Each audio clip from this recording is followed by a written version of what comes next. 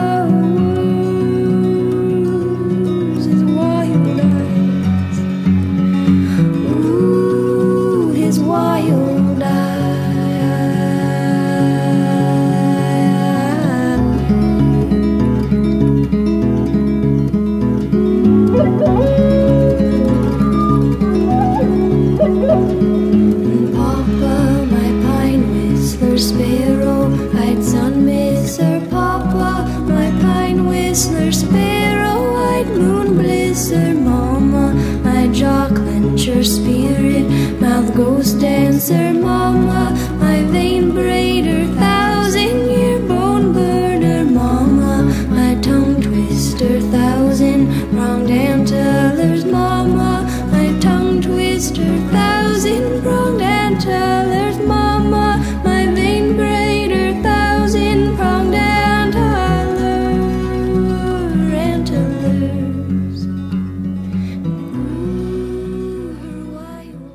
Welcome to I Like People.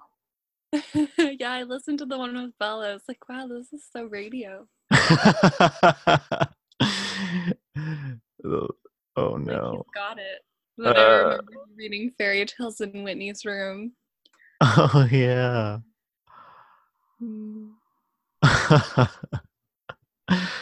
Okay, all right. Are you ready for the 7 questions to save humanity? Yes. All right. Cam from last episode suggested we update the first question. I'm a little worried that it turned out intense and hostile. So can you please answer the question and then maybe help me figure out a better way to ask it? I feel like my tolerance for intense and hostile is pretty high. Okay, that's really strong of you to say. Okay, cool. We're like warriors here.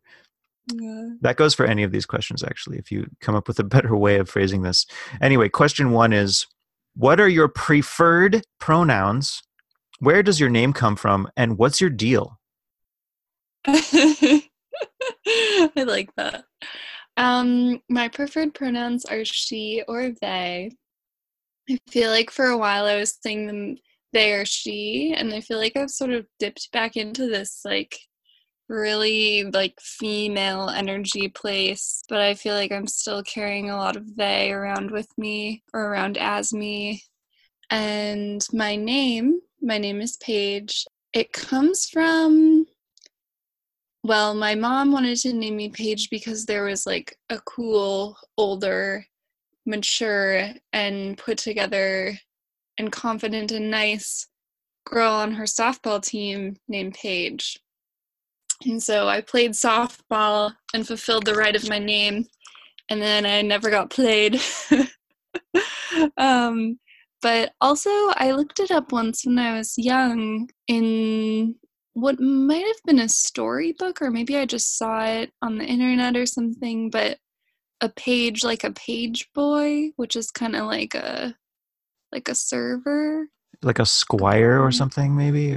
Yeah, I can't remember. I feel like it would definitely be worth looking up again because it's kind of what I go by, but I'm not sure. And then Carlson is my last name.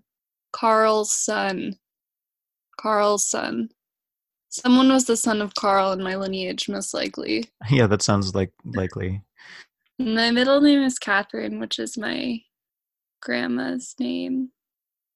My mom wanted to name me Katie, but that was the name of my dad's previous girlfriend of 9 years. So she named me Paige Catherine Carlson and my sister Jane Kate Carlson. I see. She snuck in her way.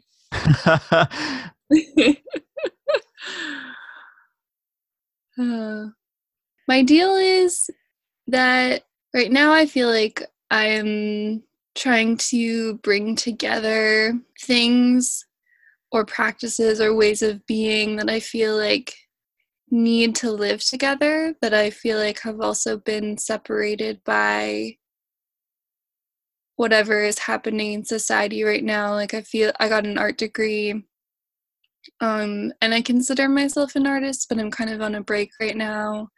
And I really want to do some farming in the future, and that's sort of coming closer and closer. And I've done and continue to do like community organizing, and I'm also learning some herbal medicine right now. And Wiggle fingers for that. That's yeah. our old co-op code for I support what you're saying without interrupting, but unfortunately that doesn't work on the Yeah, audio. yeah.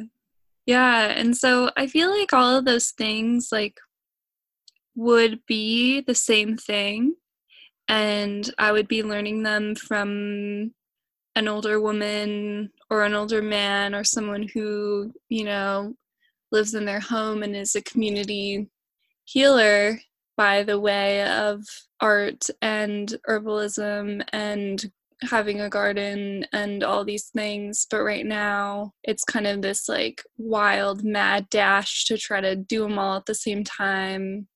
That's what I'm doing. Wow, that's amazing. It sounds almost like you're seeking shamanism or a Wiccan path. Yeah, totally. And I found actually a lot of my a lot of the art that I worked on in school had it was a lot about the bathroom, and it was a lot too about like children's toys and children's media. And I was actually reading this book, which I think is called The History of Witchcraft, and they talk about how myth and the sort of practice of like the old healers and the witchcraft has been preserved in children's media. And I was kind of like, yeah. I was like, I can tell. I want to send Hmm. you a Wow, picture. that's really true. Like, I mean, people criticize Disney sometimes quite rightly for their hidden messages, and but some of them are very based on dark magic and trauma and working with trauma energy and Mm. things like that. So already in like the most massively popular corporations that control the children's narratives, we see that. But then also it's true that even in goofy things like Mm. fairy tales or let's say Dr. Seuss or something, there's an edge there that's kind of just under the surface of that attractive, like Blobby blob. yeah, Yeah. yeah. Yeah, Dr. Seuss actually had some prolific political cartoons. Like, there are published volumes of his political cartoons, and they're in the same style as the books we know and love. It makes a lot of sense, but it's also kind of alarming. It's like the Yeah. mystique of the children's media is so powerful. Like, a lot of what I was working on when I was in art school is all the warping, like if you've seen Pee-wee's Playhouse. Yes, yes, with Just like designs by Wayne shoot, White. Gary Panter helps with Mhm. some of the set. He was a cartoonist Yeah. and others. One of my favorite stories, secret stories about that show is Wayne White, one of the people who was doing the set design. They were just like sort of manically making it on the TV schedule, and they would be working so hard that sometimes he would have to sleep in Pee-wee's bed, like on the set. It was like, oh, that's so good. I mean, not good because of the overwork culture, but a sweet song. Sweet, excellent story of dedication. Yeah. Yeah, I think there's a lot of permissions in children's media that people are just like so willing to accept and so willing to also be a part of, like reading a book to a kid, it's like you're also reading the book, it's like you Yes. the kid is not just going to come out reading this book out of nowhere. And a lot of times, if you're taking care of a kid and they're watching a show, like you're getting a lot of that. And so I think like part of I don't even know, it's just so there, it's so present, but there's this like thin line where we're like, it's not us, it's kids, it's kid. Oh, But kids very don't even interesting. make children's media, like kid. Right. Well, we have to create this bubble of protection. We have to protect children. We and then there's this strangeness where the thing that we're protecting them with can also be like like a kid can like just grab something and use it wrong.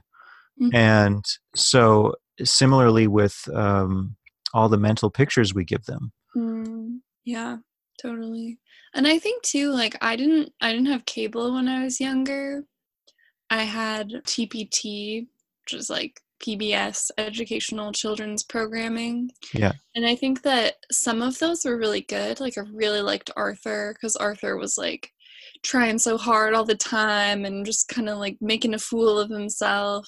But some of them were so like some of the characters in those shows were so like, okay, we are now learning the ABCs and I never make a mistake and I'm always perfect. And I feel like those shows were like way more harmful than whatever they were like trying to dish up, you know. Whatever like tiny science tidbit I learned from that show was like not as important as how like destructive it was to watch someone like never ever mess up.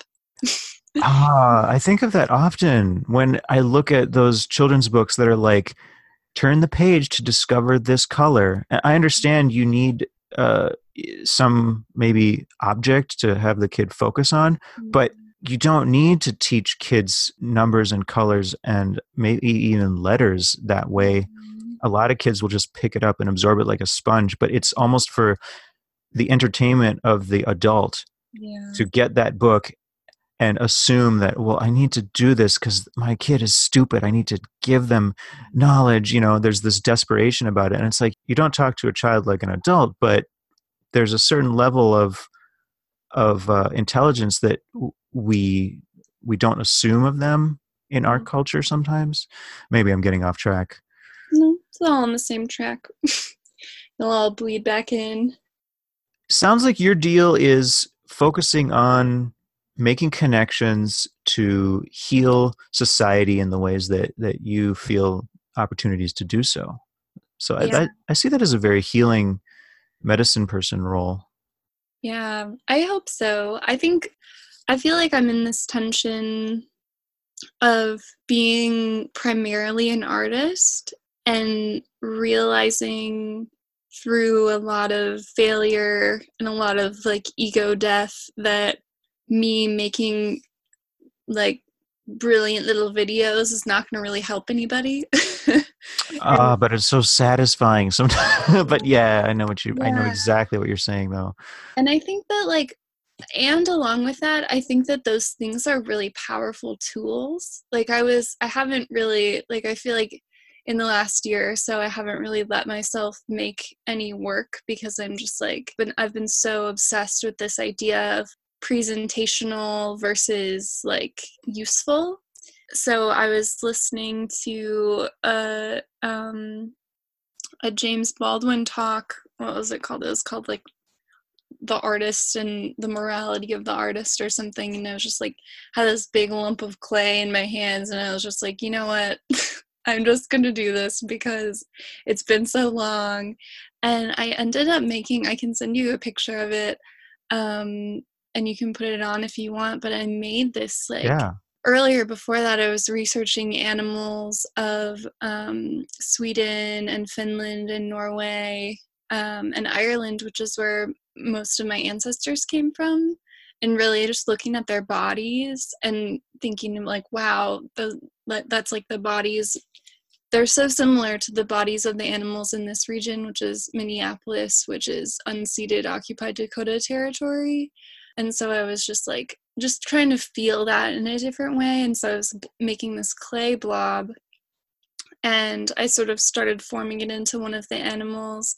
And then I saw on my shelf, I have this toy Barbie, I think it is, dresser, but it's got these really long and straight legs, which are just like the fox's long and straight legs that I was looking at. So I blended those together, and I like used the legs of the dresser to be the legs of the fox character, and then I made a hole in its, I've been really into holes lately, and we can talk more about that. There are these things called Irish healing wells, and I'm just like, oh, I feel like it's my body remembering the wells. Like I have to like recreate the holes, or I'm drawn to the holes or something.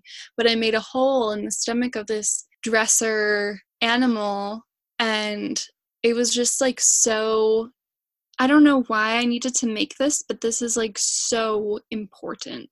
And I just have to trust that that this will weave together with all of the other things that I feel like are useful. Because I know that this is needed, you know? I see that completely. Yeah. And I think that we can, as artists, get obsessed with presentation and also then have a crashing and like, this presentation didn't work. It's not effective. Mm-hmm. But there's almost a third way between that, which is the compulsion to constantly create towards this indescribable feeling, and then step back from the result and keep trying to improve it in that way. I want to share that I also have some Irish background, Mm, ethnicity, and when my father and I were working with wood and to recently we were actually installing a floor and such, but mm, um, he was talking about how this was in our roots, and I always had this strange feeling towards furniture and mm. hard 90-degree angles and things that are basically symbols of the colonialist culture, Mm, and yet at the same time also it was nice to hear him say that this is a part of who we are as well. It can be used for good. It doesn't have to be used to smush out and unseat, colonize, etc. That's a mhm. whole other big topic because Yeah. my Also hot on my mind. I've been trying to reroute this energy because it doesn't feel useful, but I've been like so upset about the built environment lately. Like everything's a square, the sidewalk's a square, we're like covering up the whole earth with our like pavement, you know? And I feel like I had been trying to run to the forest, like whatever that means now, you know? I feel And I feel you. yeah, and I was reading my great grandfather on my mother's side, on her dad's side. He wrote this book called My Minneapolis, which I apologize for. I will be the lineage that apologizes for that title. Oh, Um, but he like within that, he's talking about how like they're building the homes like they are in Norway and they're like making it really cozy. And there's this person that comes from Norway or that came from Norway to here to like review how cozy the homes were. And I'm like, okay, so it's in my direct lineage, like the proudness about the creation of this type of built environment that I now despise and understand is like very unhealthy for the ecosystem and our collective survival. And so I'm like, how can I begin to like jackhammer the sidewalk away? You know, I've had that feeling so much. I yeah. want to say something towards that though that's positive. Just as hopefully this is helpful. Mm-hmm. We should be aware that nature itself does work in polarities and 90-degree angles at times. I mean, that's why we have the sun and the moon moving the way they do. Everything maybe is round ultimately, but Mm-hmm. at the same time, shamans and people who around the world looked to organize and understand a map about the world almost universally used four directions and put squares and circles and squares, and so I want to say that yes, there's a positive and a negative to any kind of view, and that maybe there's something still reconcilable there out of that. Mm-hmm. Yeah, thank you for that. That was a helpful reality check. I know I'm totally with you so much on this that I feel like we could have a 5-hour podcast just about where we're at mentally as artists. But I'm going to move on to the second question just to keep Okay, us yeah. going. Yeah. It's actually kind of related. The second question is, what does being human mean to you? Mm. Yeah, I read that question on the list of questions before this and I was like, what do I say? And I think especially like I feel like over the past 4 years or so, I've gone through this really like this place of being like humans, at least me, are bad for the ecosystem.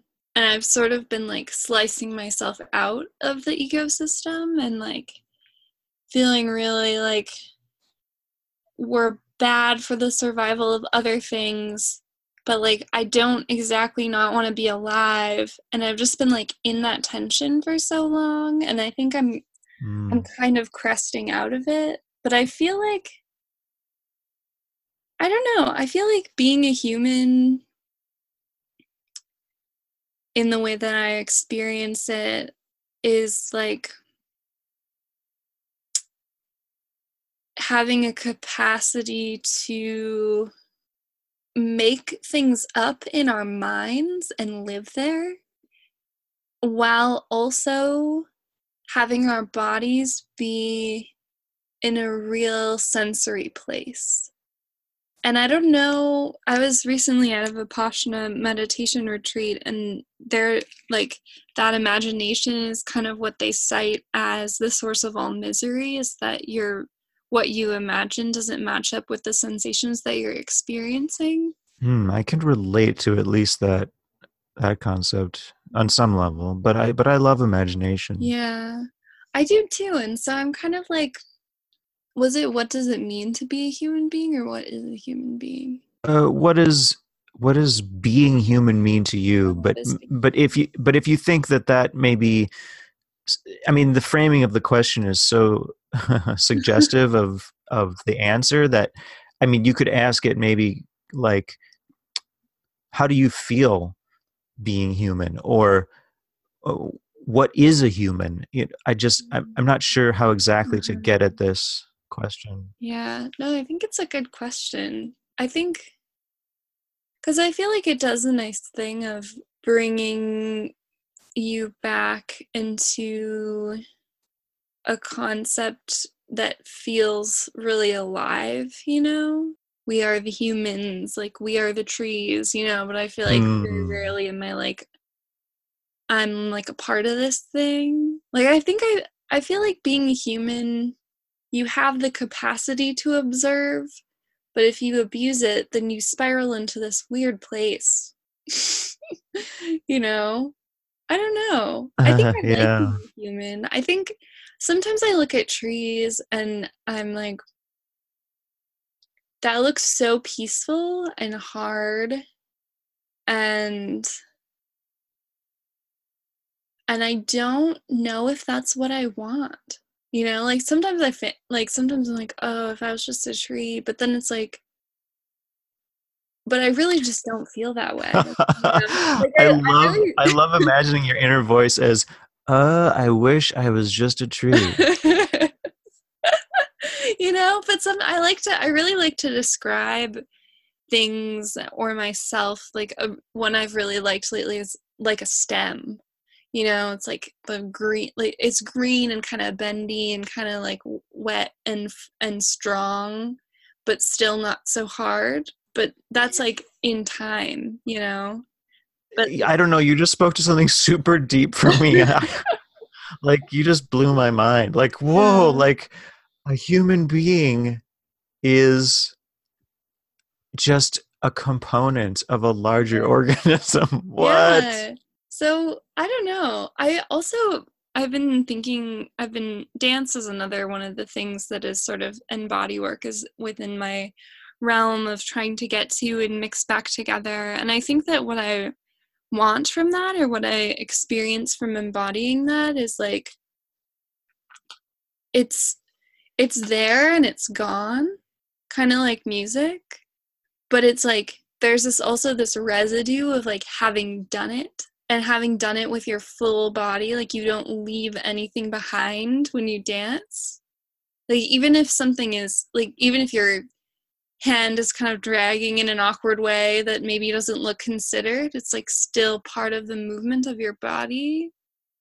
And Wow. it's also like the like when it comes together, like I'm taking this class that meets every Wednesday from 9:30 to 11:30 in the morning. And the teachers who have been teaching it, they co-teach it, Hijack, they're a dance duo. And they've been teaching it that same day, that same time for 18 years. And so it's like when I come to the class, I'm sort of jumping into this gathering that's been happening over 18 years, and like my body is being a part of that. and then I leave, Mm. and then it happens again, or I miss it. And like, I think the distinction is so, I don't know what to do with it, but I just like need to do it. Like I think it's so funny because I got an art degree and I did a little bit of performance art, and I was never really interested in dance as a young child, like so many of the people in this class were, that like did ballet when they were a kid. I was just like not into it, but for some reason this class has become like, I'm like, I can't have a regular work week job because I need to go to this class. It's just like so imperative. You're such an artist. I love it. You're just drawn to the things that other people might not understand, like how It's just so you vital. It is so vital. yeah, you recognize when you need to do something, and you're like, yes. A lot of people, I think, even artists at times are kind of just like, do I want this? I don't know. But for some reason, I tend to think that artists are more, I need to do this now. You don't understand. I need to I'm do gonna this. really need to, yeah. Every time I've been trying to leave Minneapolis, I just like think about this class, or of just like, how can I get that same thing? And it's like, I can't, because they've been doing it for 18 years and it's so specific. And it's like, I'm gonna try to find this. Oh, here it is. Okay. This is a quote from this is so me freshman year of college. This is what this is from, that I still have this. But it's an interview with Robert Gober, who is this artist that makes all these really strange, like big sinks and wax castings of arms and stuff. But he's getting interviewed by the Brooklyn Rail, and they ask him, what does it mean to be an artist? And he says, there's a little pause in brackets, and it says, I think it's trusting some inexplicable voice within yourself. It's too cosmic a question in a way. What is it to be an artist? It's trusting that it's trusting that voice in yourself that asks you to focus on an object, even if it doesn't make sense to do it in the face of all the other things you have to do in life. It's trusting the inexplicable, that thing that doesn't make sense but bugs you and doesn't let you alone. And in the Yes. thing I was listening to Amen. with James Baldwin yesterday, it's the same thing. It's like he was using this metaphor about like, there's this house that you come across as an artist, and it has everything you need in it. And it's like, the people are like, come in, there's food, there's this, there's that, there's like company. And he's like, even if you go in for a little bit, and even if they want you to be there, you can't stay. You have to leave, and you have to keep doing whatever it is you're doing. And I feel like at this point in my life, that has become more clear. And I think I've also been really wrestling with the like artist versus organizer versus like all of these different things. But I'm just like, I feel like so many of my friends from high school like have jobs, or like it like doing all these things, and I'm just like, I'm so far from it. And I also like have this weird thing where I'm like, maybe I want to go in the house, and then I try, and then I'm always really repelled. And I think you've answered a lot about what being human means. It sounds it's about your artistry in a way. yeah, I think so. And I feel like yes to that question. And also like, one of the things I'm interested in working on and feels like very far away, but like the most important thing is how the artistry becomes like, how I can take the essence out of presentational objects and like weave it into my life. And I think I've been really jealous lately of like people who like do, I don't know, like body workers. I'm like, wow, they're just, how do they live their lives where they're just healing people all the time? And what else do they do? I don't know. Maybe I'm off topic, but Oh, that sounds good. It sounds like you're in a certain place in your studies about what about your becoming. And mm, so I hear you talking about your interest to that. This is awesome. I think everyone is. I am excited to see what you'll do next and what you'll present next Mm, after all that you integrate next. I need to Um, hide. you need to get into one of those healing holes and then come out and like, this is what I found. I don't know. So Yeah. the third question is, well, it was, is there anywhere, is there anything else that you would care to describe your experience on Earth as, or something like that? But now I'm tempted to change it to something else, because really, the impetus behind that question is really, have you ever just had a paranormal experience that stayed with you to this day? Mm, yes. Yes, and I feel like more are coming. And the first time that I had a experience like that, oof, I'm getting chills because I'm sitting in my room right now, and ever since I set up this altar last September, I feel like there's been some like really weird and angry energy here, and Hmm. I tried to like heal it, bring it out, and it's still kind of staying. Have you So I think contacted a medium about maybe seeing if you can clear the negative energy? I tried to. Actually, the person I talked to wasn't a medium. It was someone who talked to a lot of mediums. And when I did talk to a medium, I asked about my love life instead. Ah, so tempting. I know. Yeah, I could call her up though because but I'm also leaving this space, and so I think it's the kind of thing where if I was going to plan to be here for a really long time, I feel like then I would be like, okay, this is mine. This is like my area. But I think that because I'm going, it feels like okay to let it be. Yeah, that's everyone's got Yeah. to make that call for sure. Like, am I like offending something, or can I just leave because really this is not really that important? Like there's all these stories on Reddit that are like, I see this shadow person, and sometimes I dream they're holding me by the neck up in the corner of my room, and it's really terrifying. And the comments are like, you should probably seek a medium about that. And they're like, no, I'm good. I'm just kind of gotten used to it now. Hmm. Yeah, it's really, I've been really thinking about or just trying to feel it out, like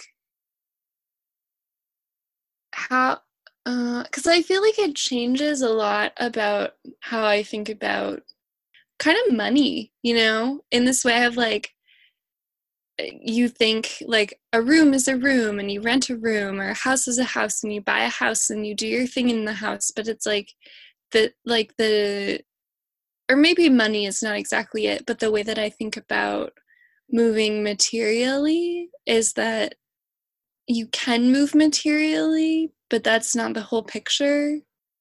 And I don't know, being scared is like so visceral and so like not something you can do except to do it and like move through it, you Hmm. know?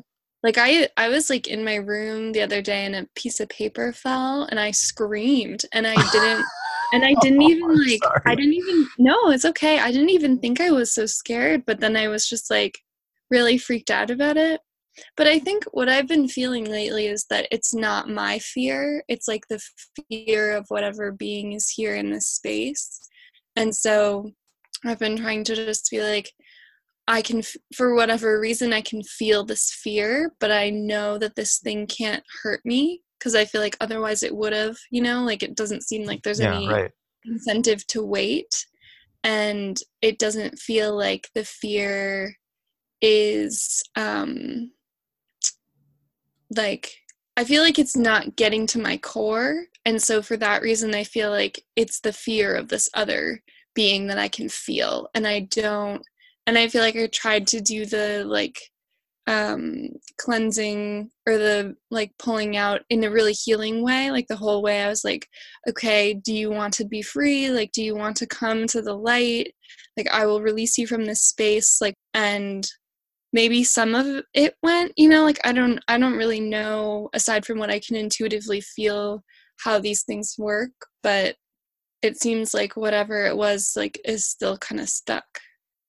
I wonder if it's, in my ethnicity, I looked back and discovered this Tengrism stuff that was part of my, gosh, that sounds really like a disrespectful way of referring to it. Look, there's Tengrism, and there's a shamanism in that which describes multiple souls that we have. Like there's maybe a part of us which stays on Earth when we die, a part which maybe roams the earth or which is more connected to elementals, a part which ascends, maybe a part that's connected to a higher life, a higher ecosystem.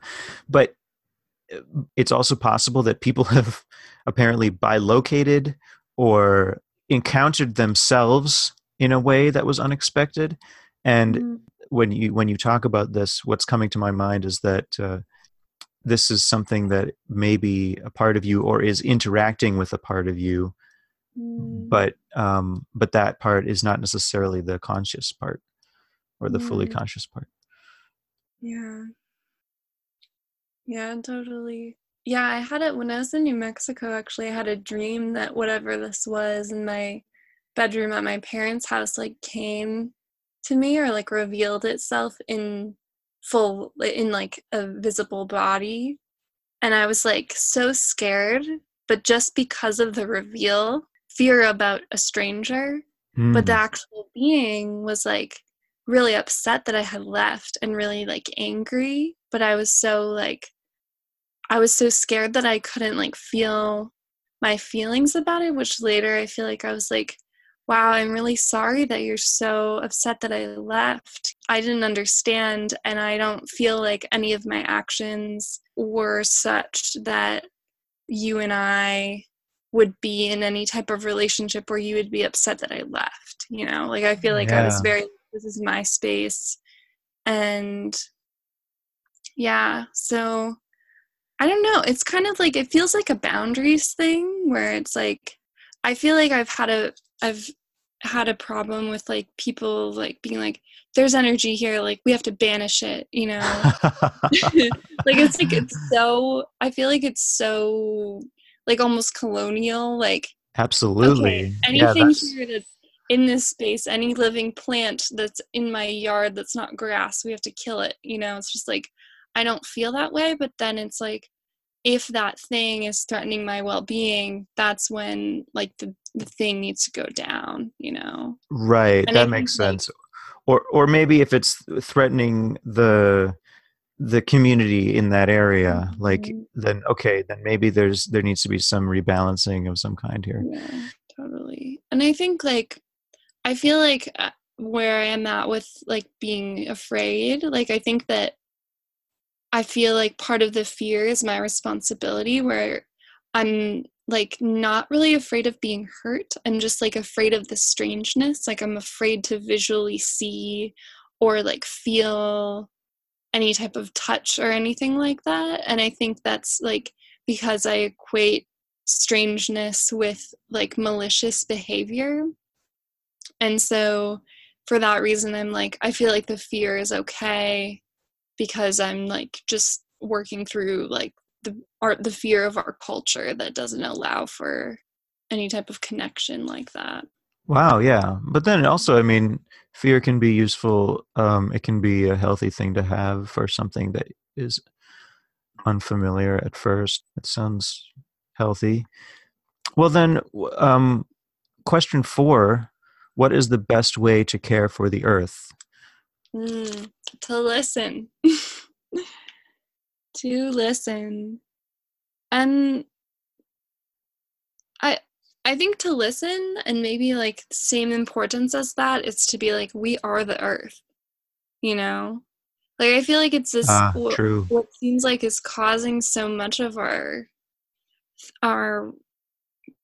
our really irresponsible behavior is that we're really like, this is not us, so we don't have to take care of it. You know, like, would you like pave over your arm with cement? Like, no. You know? Or would you like cut a chunk out of your lung? Like, no way. But that's like what we're doing because we don't understand how the earth is us, you know? And Wow, like we're all getting so sick. Like a lot of my friends are like really sick. And I feel like that's really strange that like the majority of 20-year-olds I know are like really mentally but also physically ill. that is So, not a good sign. And you're right. There's something strange about our obsession with vivisection as medicine. yeah. So So listening to the earth, listening to like listening to you too, because you are the earth. oh, that's cool. That's Yeah. positive. Listening in general. I hear that. I'm trying to listen to that. That's a great answer. It's just listen everywhere. What does community mean to you? Mm, uh, the source of ultimate joy and ultimate pain. I think what does community mean to me?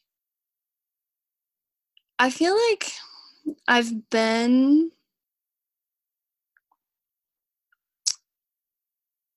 I had a really bad breakup 2 years ago, and I feel like ever since then I've been in this like emotional exile, and I think that it's been really good because I've been working through a lot of stuff, and I also feel like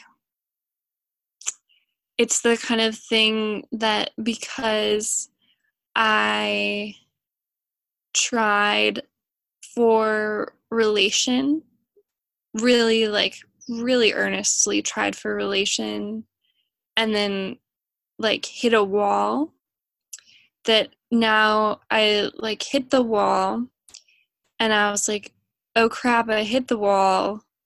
Where did everyone go? And now Hmm. I'm like learning what the wall is made of. I think this metaphor is falling apart, but basically, I but hear I basically, I hear feel you. like because of the trying, and this like repeats over my whole life. My most recent one is just like the current stage. Like because of the trying and the failure, there's this like extreme aloneness, and then because of that aloneness, you learn kind of like who you are in relation to alone, You which got is like this. not even so alone, you know. And I think I don't know, I feel like the using romantic partners or otherwise like really close friends as a way to see this is like not even the whole picture, but I feel like community is the spaces, the like full spaces within kind of like a long song of like there's some silence and there's some really full sounds and there's some really funny sounds and there's some really like sweet and tender and harmonious sounds, and then there's silence and then there's sounds, and I feel like community is kind of like the sounds, but your life is like the long thing, you know. And I think it's like similar to a song if it was just like ah! You know, or if it was just like all the sounds mixed together at one time, it would just like maybe like kill you. So Ah, yeah, I don't know, I think maybe I everyone in community has their own instrument to play in that yeah. metaphor. Like someone is just going adieu, adieu, adieu, adieu, adieu, adieu, adieu, adieu, Yeah, adieu, that's and other true. people are like, okay, yeah, you just keep doing that. That's cool. Yeah, and I think I don't know. I feel like for a while since I went to a bed and breakfast with my parents on a road trip when I was like 12, and I started like fiendishly imagining like, okay, it's me and my 12 close, or my like whatever, how many close friends, and we all live in this house and we're making breakfast together and we talk about the chores and it's this and it's that. Like I feel like that sort of sent off this spark for me about like this idea of community being a certain thing. And I think I've been like, in my ideals, modifying what that looks like community is this, community is that, and then I've been like trying so hard to like find / create it. And I think I'm relaxing into this place where it's like, I'm in community right now. I'm like in my parents' house and I'm looking at a tree at the window and there's like house plants here and there's blankets, and I've been thinking of clothes in terms of like plant pulp, because it's kind of what it is, like cotton and like silk and wool. Wool is like animal stuff, but things that aren't even plastic, is like ancient sea bodies, and it's like all of these things are existing and I'm existing and we're all together. I'm not sure why, but you just make me want to like go to SAS Fabric or like some quilt store and like curl up and fall asleep. Yeah, that's been kind of the turn that the art in my head has been taking lately. Like I want to make these children's room hangings that are really sort of like fabrically lush with little clay, almost like fetal type little characters, just kind of in a little bowl of fabric. Just been doing that a lot lately. But Well, this seems like a good transition to the penultimate question, which is what projects, well, it sounds much deeper than it actually is. What projects or collaborations are you presently most excited about? Presently, I feel most excited. Excited is like energetic. I have the most energy for. I feel like I'm kind of in this place of, like I was saying, I have all these like little disparate chains of things that I feel really intensely about. And I feel like because I've identified all these things and I'm sort of like starting to practice each one, I feel like the way that those seem like they want to develop is like whenever the person comes, or the I don't really want to say opportunity, but whenever the situation arises such that that aspect of this big thing that I want to practice, whenever they arrive, then I will go with them until it's time to leave, and then I will go another place. And I feel like, so it's not maybe one specific thing that I feel like I'm excited about, but I feel like it's the knowing that I've created of what I need, and knowing that something is bound to arise in that area, and knowing that I'll go. Like I know I'll. And today was really funny. I was walking home. I was like almost home, and this cat came up to me that I had noticed in the yard early in the morning. And I was like, oh, what it would be like to be a cat. But I was like, I don't really want to be a cat, but I'm happy that cats doing their thing. And the cat came up to me, and I was like, oh, like hi, and I was petting them, and it was really sweet. And then I was like, I wonder if this cat will follow me, and it did. And so I walked down to the creek, which is right by where I'm living, and the cat followed me. And I was like sitting in the sun at the edge of the water, writing down about the dance class that I was taking, and the cat was kind of like sitting by me, like walking on me, like touching their nose to my nose. And I was sitting in the sun, and I was just like, how did this happen? I lived with a cat for a couple of months, but I've never even had, a cat. And I feel like people who have cats like dream about this moment. It's like, And some woman walked by and just like smiled, and I was just like, wow, I bet she thinks that this is like my cat and we go do this every day. Right? Yeah. And then I like followed the cat, like the cat followed me, and then I followed it, or I followed them, and then it was over, and then I did some more stuff. I feel like I got everything I wanted out of that, or like I didn't even want anything, but it was just really nice. And then it was over, and then I was like, okay, the next thing. And so I feel like that's kind of how it's gonna go, and You're kind in of how I the go, because I keep making plans, and then I keep just doing whatever happens. you've got the golden thread. Yeah. You got that. So that's great. That's the life thread, you know. That's amazing. You're in the flow. Yeah, it feels good. I'm reading this book, which I would recommend to anyone. Susie Orman, The 9 Steps. I have it right here. Let me read the subtitle. The 9 Steps to Financial Freedom, Practical and Spiritual Steps so you can stop worrying. Oh, nice. And I feel like that's kind of what I've been discovering, is that within this book is like, she's kind of like, you, it doesn't matter how much money you have as long as you have a plan.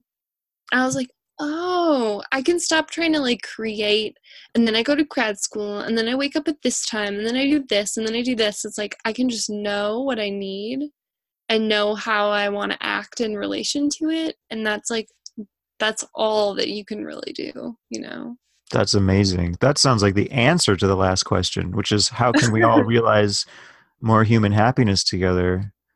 Just realizing that, I don't know, it reminds me of E.F. Schumacher, his little motto, which was something like, enough is good, too much is bad. Yeah, I'm reading this other book that is also right here. It is called Pleasure Activism: The Politics of Feeling Good. So This funny. That's the second book that like you and my dad are reading right now. He just got that one. The other one was Resma Manikim with his My Grandmother's Healing Hands. Yeah, these two people probably know each other. Written and gathered by Adrienne Marie Brown. But she talks about this, like, just came out, and oh, it is such a gem. It is just like, I feel like she's on the forefront of the best justice organizing that this country knows, you know? Like, she is so plugged in. Is it Um, triggering to say that she's woke? she is woke. She's post woke. Post, she's living in a post woke world. Yeah. A central aspect of pleasure activism is tapping into the natural abundance that exists within and between us, and between our species and this planet. Okay, skipping a couple lines. So rather than encouraging moderation over and over, I want to ask you to relinquish your own longing for excess and to stay mindful of your relationship to enough. How much sex would be enough? How high would be high enough? How much love would feel like enough? Can you imagine being healed enough, happy enough, connected enough, having enough space in your life to actually live it? Can you imagine being free enough? Do you understand that you, as you are, who you are, is enough? Shed a tear first time I read that. Oh, that's good stuff. I think that's probably even more poetic and better articulated than E.F. Schumacher's Small is Beautiful, which was my favorite for a while. Yeah. I think too, when I was in New Mexico, I met this man who was like, within our lifetime, the earth is going to tilt 90 degrees on its axis. And he's like, it's happened before. That's why all of the like land masses that are melting that they're uncovering is just like frozen clods of animals, because that, you know, like things got flash frozen. And I feel like when he said that, I was really like, wow, this really like both changes and doesn't change how I go about my life, to like have this idea that one day, one like seemingly random but obviously cosmic and like known in that way, like the earth might shift and everything we know will change, but also like everything will stay the same. I don't know. I feel like that cosmic of a, or that like large scale, everyone involved in a change made me be really calm. I was like, okay, so then what would we do? You know, I was Oh like, yeah. but I'm still like, man, I need to get a Roth IRA. What's You that know, now? it's like a retirement account. Oh, I see what you're Like, saying. who That's funny. knows, but it's like, That's so funny. Your mind is like, well, yeah, it's time yeah. to invest in the Motley Fool. It's like I need to get a retirement account, and I also need to learn how to eat roots. And they're both equally Oh, important. I am in mourning for my great grandmother Monefa, who Mm, knew all that from Russia, yeah. Mother Russia. She had all the roots and the Mm, bark and the things. She was like, this is what you can do. This is how you can eat this, how you can heal here. She was what you and I are like, I think, seeking towards right now, like this, oh my gosh, this knowledgeable sage person. Can I Dang it. read you? Can I read you this thing that I wrote, my intentions for the herbal medicine course that I'm taking? Because I think, like, I feel like I feel a lot of I feel like almost constant mourning for that too, wrapped in with like all these women got like buried by the sidewalk, But I feel like we still know it, because we're like looking for it. I'm gonna go get Yes. it. It's downstairs. That's I'll a be right back. beautiful statement. Thank you. We Okay. still know it because we are looking. Yes, Yeah. yes, Okay. yes, yes. Ready for the quote. I can't remember if it was prompted, but I felt like it was such a like moment where I've been kind of afraid of herbal medicine. Like I'm like, oh, this is so complex. It's so lost, Like if I wanted to really learn it, shouldn't I be learning from a old woman in a shed like when I was 7? But I was kind of like, you know what? That's not what's happening, and I'd rather start now. So, okay. Plant path intentions and questions. To heal with attention.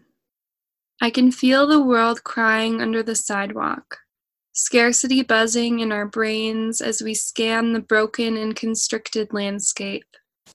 Our anger, our energy to break these blockages, our relationships who counsel us commune with seeds and love in the stripped out pits. Attention to the sickness and damage, searching while humming vibration back into stagnation. Where are the roots of these sicknesses? And weaving them back into community of our plant loves, of what has been taken from the hands of the strong and gentle listeners. We take them back and spread our love as a protective quilt of the hairs and pulps of our loving friends. We continue alongside slim green beings, flat and fronded, sewing their grandchildren into tender beds, caring for them as days spin on and watching, seeing in the still wild landscapes, kind ecosystems sharing directions as being. I can make it to where they live. I can sow the seeds and hold the medicine.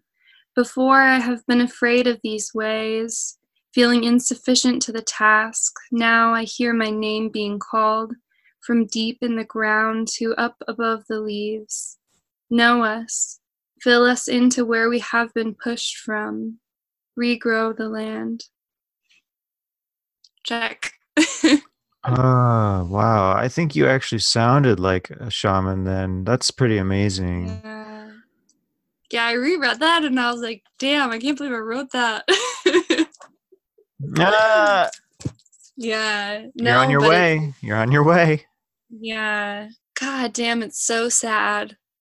And it's like it's the only thing that I care about. And so it's kind of like I feel like for a while, and I really remember this a lot, is when I was living at the co-op and Whitney was gardening, and she was like, "Do you want to garden with me?" I wanted to so badly, but I said no because I was like, "No, I'm afraid I'm going to mess it up."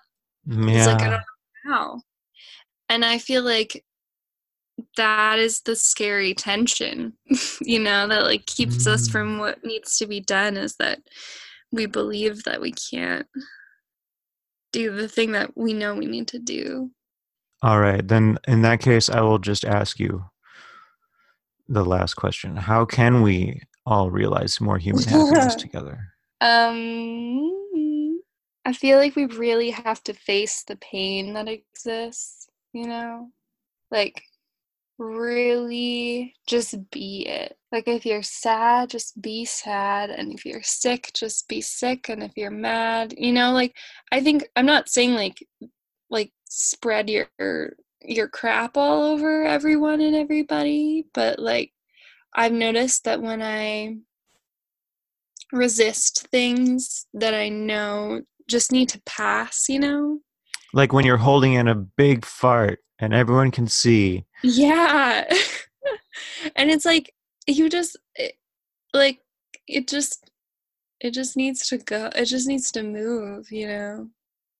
And I can say that in words, and I can also like I have like a tension headache right now. I'm not like free from it, but I think that I'm realizing that the holding, and especially like holding on to pain and holding on to pleasure, is like that's not its nature. Just everything's just moving.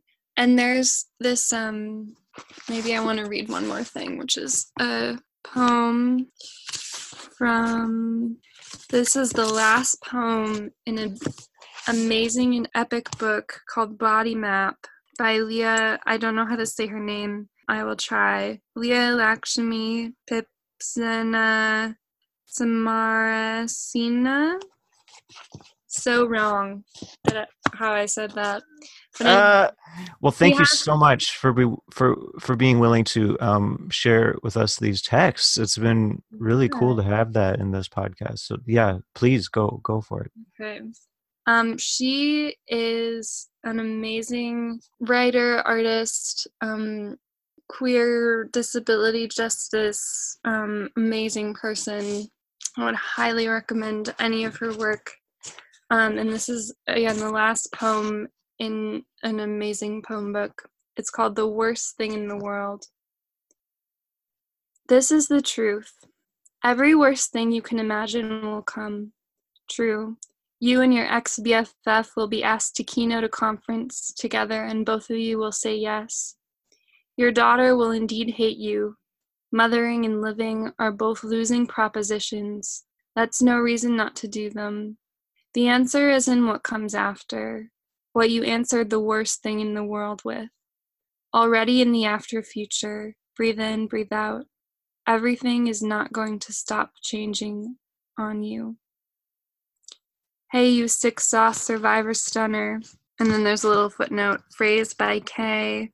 Ulande Barrett. You who asked a lot will not always have the right answer. We've always come on boats. We're going to keep coming. We know the waves and rough water.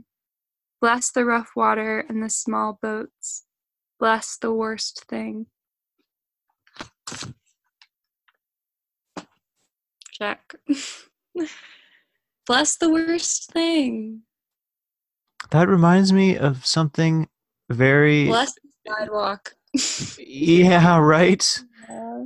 That's like one of those old curses. Well, bless your heart. Mm. There's one of the nicest things I heard recently was a confirmation about a healing practice where like the best energy you could give something is to just tell it these four things. And I think those things were, I forgive you. Mm. I'm sorry. Thank you. I love Mm. you. Mm. Mm. In the dance class that I take, we always say, or our teacher prompts us to say after every dance, thank you and I'm sorry. Uh, Yeah. What were the I love you and what was the other one? I'm not sure the critical order, but I think it's I forgive you Oh, I forgive you. I forgive you. and I'm sorry. But as long as it's all there, I think that's the important thing. There is one other question I have before we get to music. It's if you're willing, you can pass. We have a question now from the previous guest, and then you can ask a question of the next guest, even though we don't know who that is yet. So if you're willing, their question is, can you describe your secret wunderbar life? Mm-hmm. Can I get a definition of wunderbar? I actually is not the best person to tell you, but my understanding is that a simple, straightforward translation from German would be wonderful. Can you describe your secret wunderbar life? My secret wonderful life is weird chunks during the day when I'm traversing usually the city and I happen to be so alone, but I'm in the city and it's so empty of human bodies in some places that are so large.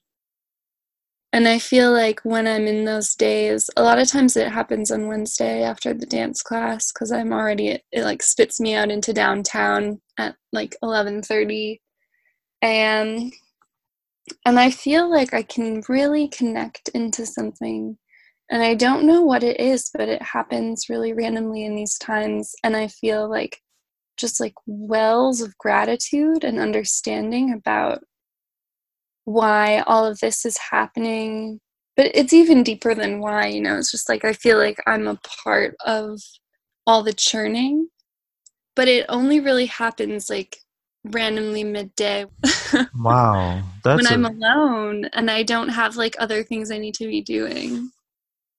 Yeah. huh. Or I do, but I'm procrastinating them. It's like hyper present. Hyper presence. Wow. Also, oh, maybe I'm getting sick. Oh I feel no. sweaty, but not in a bad way. Just in like a feel kind of like here we go. Yep. Yeah. Yeah. I was there a few days ago actually. I was just like, okay, this is gonna happen. Well, I'm gonna take my measures. Showered hot water on the back of my head and drank water and napped whenever I felt like this is I can't do this anymore. I need a nap. And I was just Yeah, sick. I grew up. Sick for a bit. I was going to say I threw up for the first time in like 10 years last month. And it was like so epic. I feel like it was like really awesome. Like awesome. Because You've been building it I up. just because I hadn't done it for so long and I'd been like holding and holding and holding and I was like, oh, I need to throw up, but I haven't done it in 10 years. I'm like so scared and so like freaked out.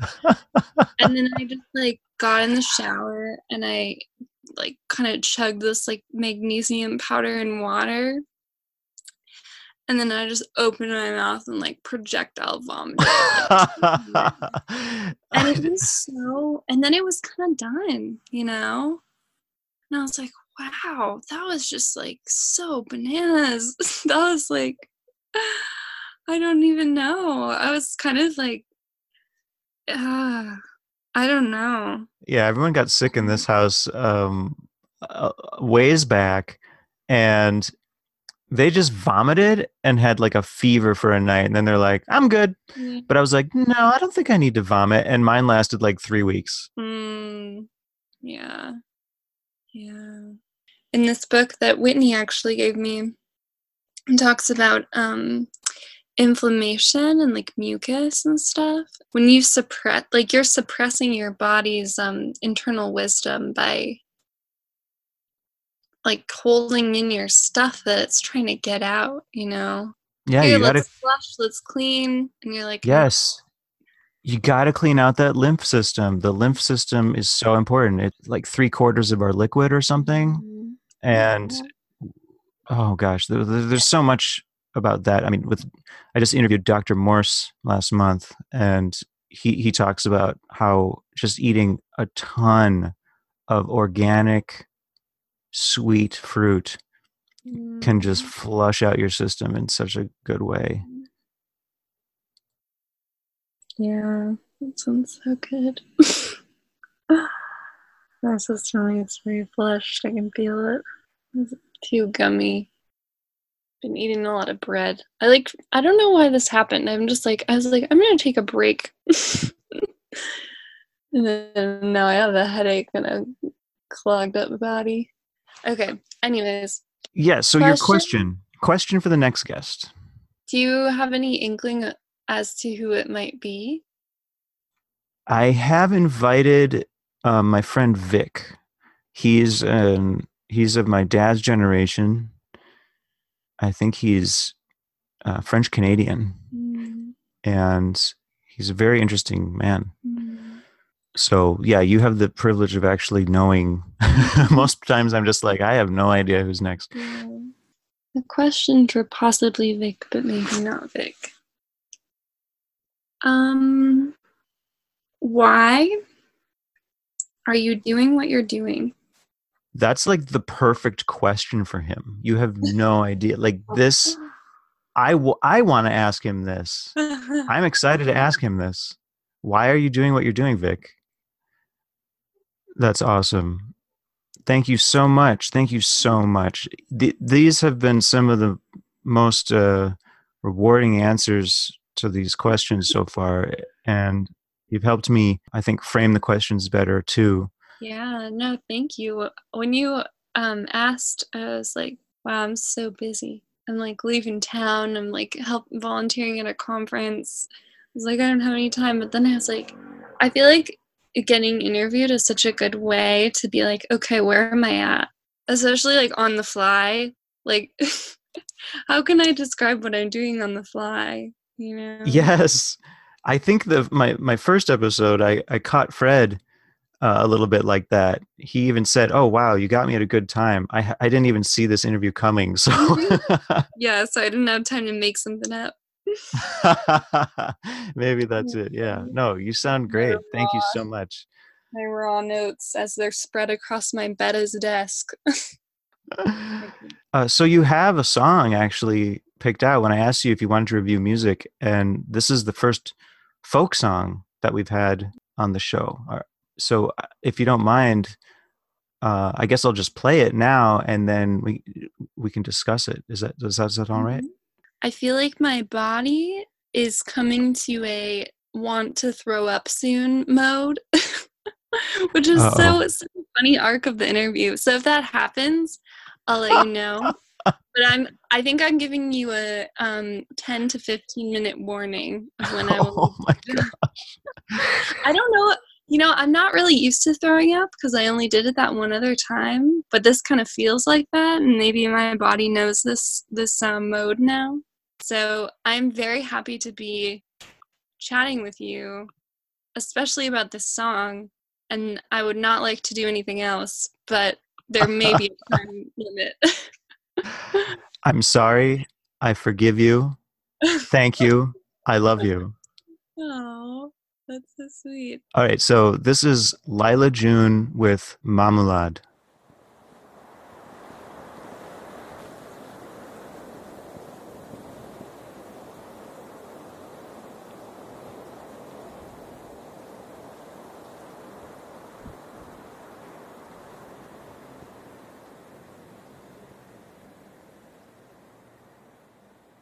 6 million women thrown to the flames. The library is burning, I'll remember their names. The first colonization extinction of the human race didn't happen in America, it happened in the place of Mamulan,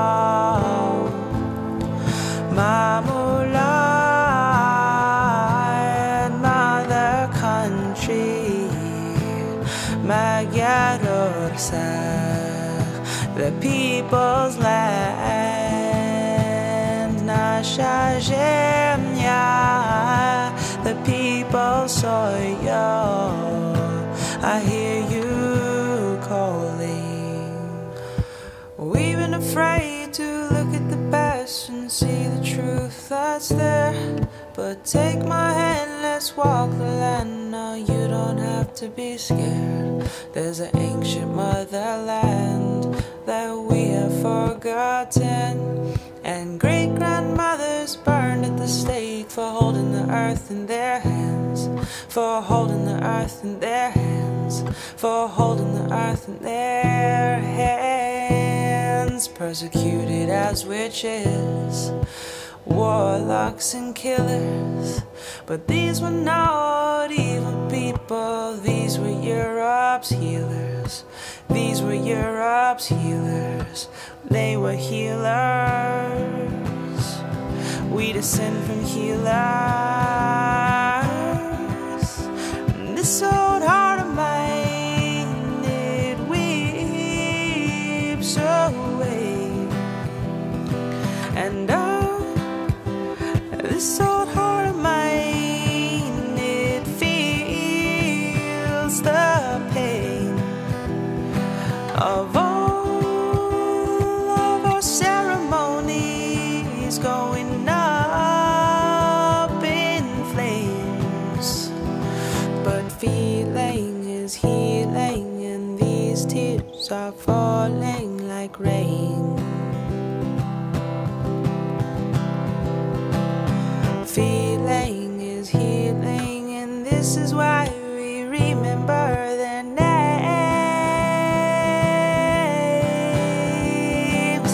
Feeling is healing, and this is why we wash away the pain. So let it rain on this land.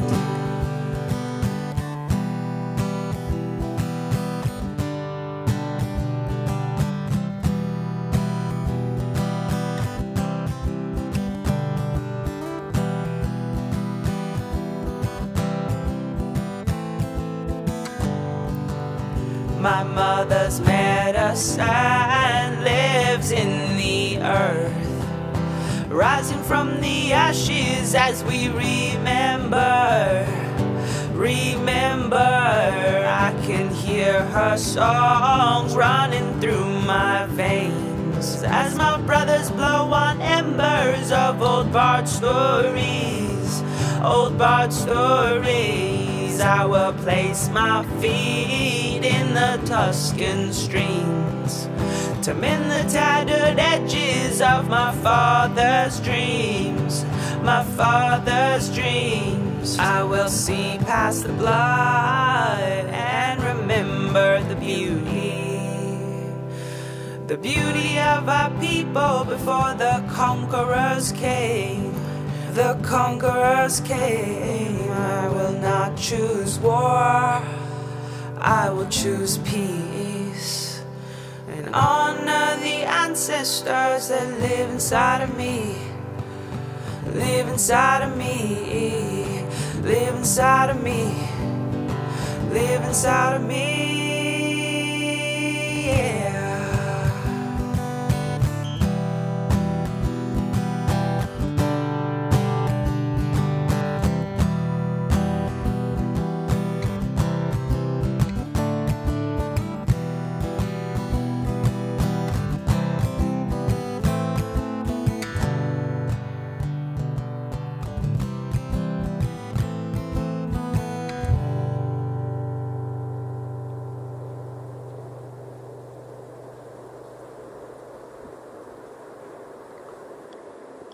In prayer for the healing of women and men throughout time and space, with love and forgiveness, we can arise from this ancient wounding and rededicate ourselves to uplifting and honoring the feminine as the sacred force it is. Yeah, and they're Wow. planting a tree children's hands planting a new plant. Oh God. Oh no. It touches all the feels. I know. You should, or if you want to, and anyone who may be listening to this, she has an interview with Amber Magnolia Hill on her podcast Medicine Stories, Amber's podcast. And it's like, it's this video also, you know, it's like, this is her work. And I thought that I was going to like clean the house while I was listening to this podcast.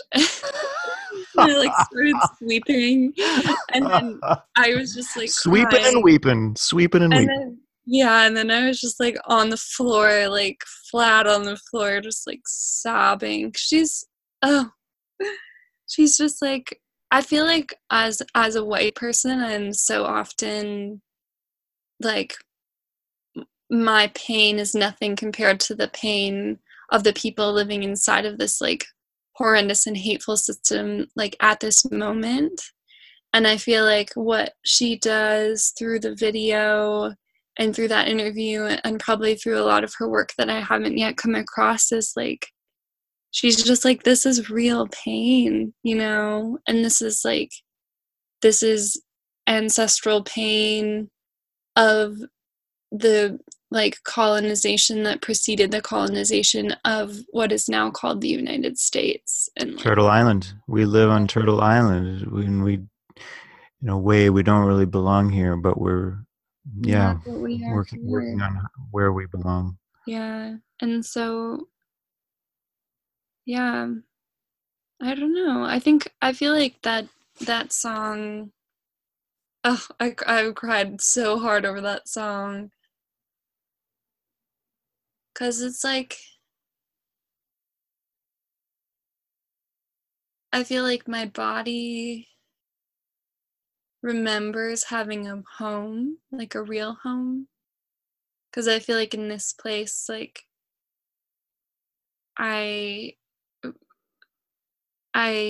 am really within, like, a lot of white culture is really trauma, like, is really, like, symptomatic of trauma, like, the way that we react and, like, interact with each other. Yes, reaction. Constant micro reactions. There's the discomfort with just being and being fully there. There's this constant reactionism that's, oh my gosh. Yeah. And I think like I feel so in a constant state of like hurt and pain and like aloneness or like exile or like sorrow. And I think that through her work, she kind of is like, that's real, and here's why, and it is sad, and how can we really like touch what it was? Oh, And like, Jesus. yeah, and like, you know, because it's like, what I feel like when I first like started, I tried to make a video about this, but I just couldn't. I had the hole of a man's sewer, like a sewer hole, and a cornucopia, and a toilet bowl, all like layered on top of each other in video, so it's like the same hole. And then I cut all the ocean scenes from Pirates of the Caribbean, and I was like, this is where I feel like my life begins, is like from whatever, like this is like where whiteness begins. It's like on the boat, you know. And I feel like like through her work I've been able to access like whatever I remember, whatever I know of before that time, before the like fleeing or the like whatever energy brought my ancestors over to the ocean. Because like there are people who stayed, you know, within my cultural lineage. Like there's still people in Ireland, there's still people in Norway. Yep. I don't know, just like really be able to touch the pain of all that like my ancestors have lost, and like 9 million witches were burned. Like, I'm sure that I'm related to at least some of them, Yeah. Yeah. And like that's sort of like the knowing and the being that I'm just like longing for with my whole body. Just like through every day, every morning, every night, every dream, I'm just like want to be there. And so that's why I chose this song. Oh, good heavens. Yeah. Yeah. So, and I think that we can go, it's not really a back, but I think that what was taken, what was crushed, like that's a part of its life cycle. And because we want to live, we will grow it again. It just might take a long time. Paige, I want to be there for you. I want to be in your community. Whatever that means, even if I'm like in Sedona and you're in Alaska or whatever the hell. I just want you to know that I'm with you there. Yeah, thank you. On that journey. I felt like Sure. I feel like when we were living at the co-op, I was like so startled and also like deeply calmed to have been in relationship with you, because I was like, who is this random older person that's like doing all these things so feverishly, like running up the stairs? Like, I feel like every time I saw you, you're like running up the stairs. It's not like I want a tombstone, but if I had one, and it just said random older person, that would be pretty interesting. Yeah, that would be interesting. Yeah, but I feel the same way. I feel like my thoughts about like my scheme of having a commune has like sort of morphed into, if it happens, that's the thing, but like maybe not in this lifetime. But rest assured, you were and are in my new evolving commune plans, which is maybe just us writing a children's book. I am so excited to collaborate with you, whatever capacity that is. Folk music has such a power to convey important messages. I feel like it's one way that people that have been absorbed by whiteness or let themselves get absorbed by it have tapped into and kept a hold of their indigeneity through songwriters like, Woody Guthrie and things like that. Although some of these were like gateways to whiteness in a way, rather than healing from. I still think that going to like the new folk music, like who is writing the new folk music, as opposed to, I don't know, like Grateful Dead, whom there's a lot of people who love Grateful Dead and for good reason. But I'm talking about like the other direction towards where is the raw soulful music coming from people who need to access that and who need to share that. So I'm really thankful that you shared with us Lyla June, because she seems like just like one of those salt of the earth people we need to hear. Yeah, she is so amazing. Also, folky and kind of in a different tone, but in a sort of like, I feel like more sweet and strange tone, is Mariee Sioux. I don't know if you know her, but if you would be interested, or anyone listening would be interested in looking into her, she's also so good. I stumbled upon her first album, which is called Buried in Teeth. I feel like I was just like changed and healed. And it's my favorite album, and I listen to it all the time. And maybe that's all I can say. Ooh, her wild eye.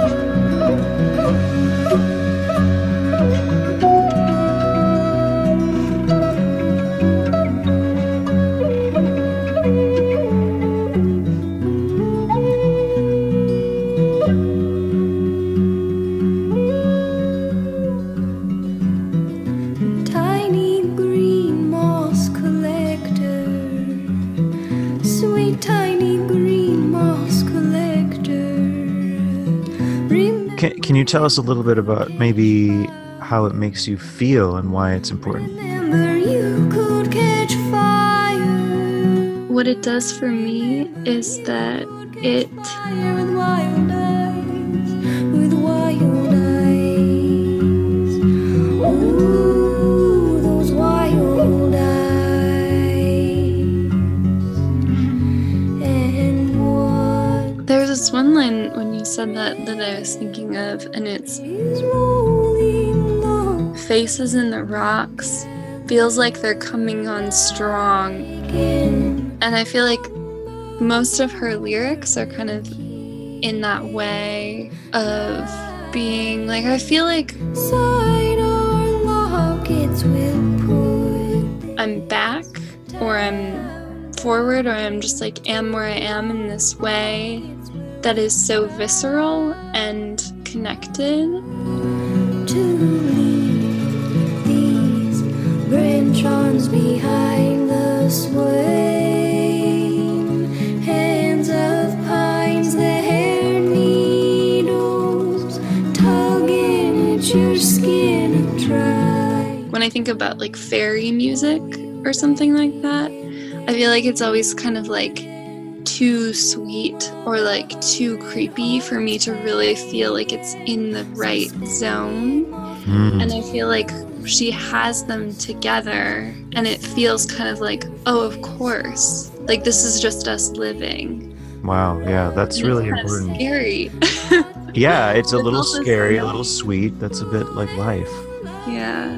And fairy connections, super important to Irish heritage and other heritages too. Actually know about the little people, how they relate to our world in positive and negative ways. Punching those muscles, the sides of your fist all floating around. You know, I don't know a lot about music. My musical memory is very, like, I can remember how I felt, but I have a hard time remembering the sounds and the rhythms. That is such a magical place to be. That I used to, I loved that because for me, music is still extremely mystical. It's a very mystical experience for me to hear music. So that place is wonderful. You know, I don't really care about this, where this influence is. This is just a feeling. And maybe if I tune into this Mariee Sioux, then I can tap into that a little bit too. I get that feeling with Cockatoo Twins, even though I can also pick out some of what I think is going on in the instrumentation and the voice. It's still the whole picture is like a magic to me with Liz Fraser's vocals, and also This Mortal Coil, which is kind of related to that 4AD label stuff. Very, very interesting. Oh, that reminds me. Have you heard of Dead Can Dance? Is that the one that you talked about with Belle? Yes. I heard a little bit of that and I was like, ooh, that looks good. Dead Can Dance is very interested in the, acknowledging and looking deeper into the roots of like the European tragedy. I think he was even asked, you know, why did you do this stuff? And he just like walked out of the interview, or he was like refused. He was like, I can't. What do you mean? Why am I doing this? Can't you feel it? Can't you, you know, understand why this is an important music? That's really cool. I'll definitely look. Yeah, I think I was thinking about how to describe Mariee Sioux a little bit more, and I feel like, do you know Coco Rosie? Yes. She's kind of like, I feel like she's kind of like if Coco Rosie like composted all of their like the trauma and pain that they bring into their music, and then it's like it's sort of like the same tone, but instead of the rotting feeling of it, it's like the rotting has like heated up and now is really fertile. You've described it perfectly. I can imagine that. Yeah, that moment where, I mean, there is that moment where that shit has to become the most excellent compost. Yeah. Because I think that Coco Rosie is so powerful. And also sometimes I feel like when I listen to them and they're like talking about their dad and they're like being their dad with the beard, I'm like, oh, this is like, I feel like this is hurting me a little bit. You know? She totally tries to access that, doesn't it's like And it's like, that's like not exactly my trauma, you know? So I don't know. I'm oh, like, I feel like yeah. I always have this question of like, am I traumatizing myself by like being in this music, you know? Yeah, actually I have been told that when you're in a depressive state or any kind of transition, you just be careful of the music you listen to because yeah, it can definitely have an effect. Thank you so much. This has been a great episode, and I look forward to speaking with you again. Yeah. Oh wow, I think I just discovered a new album of hers that I hadn't known. You're looking at her SoundCloud. That's awesome.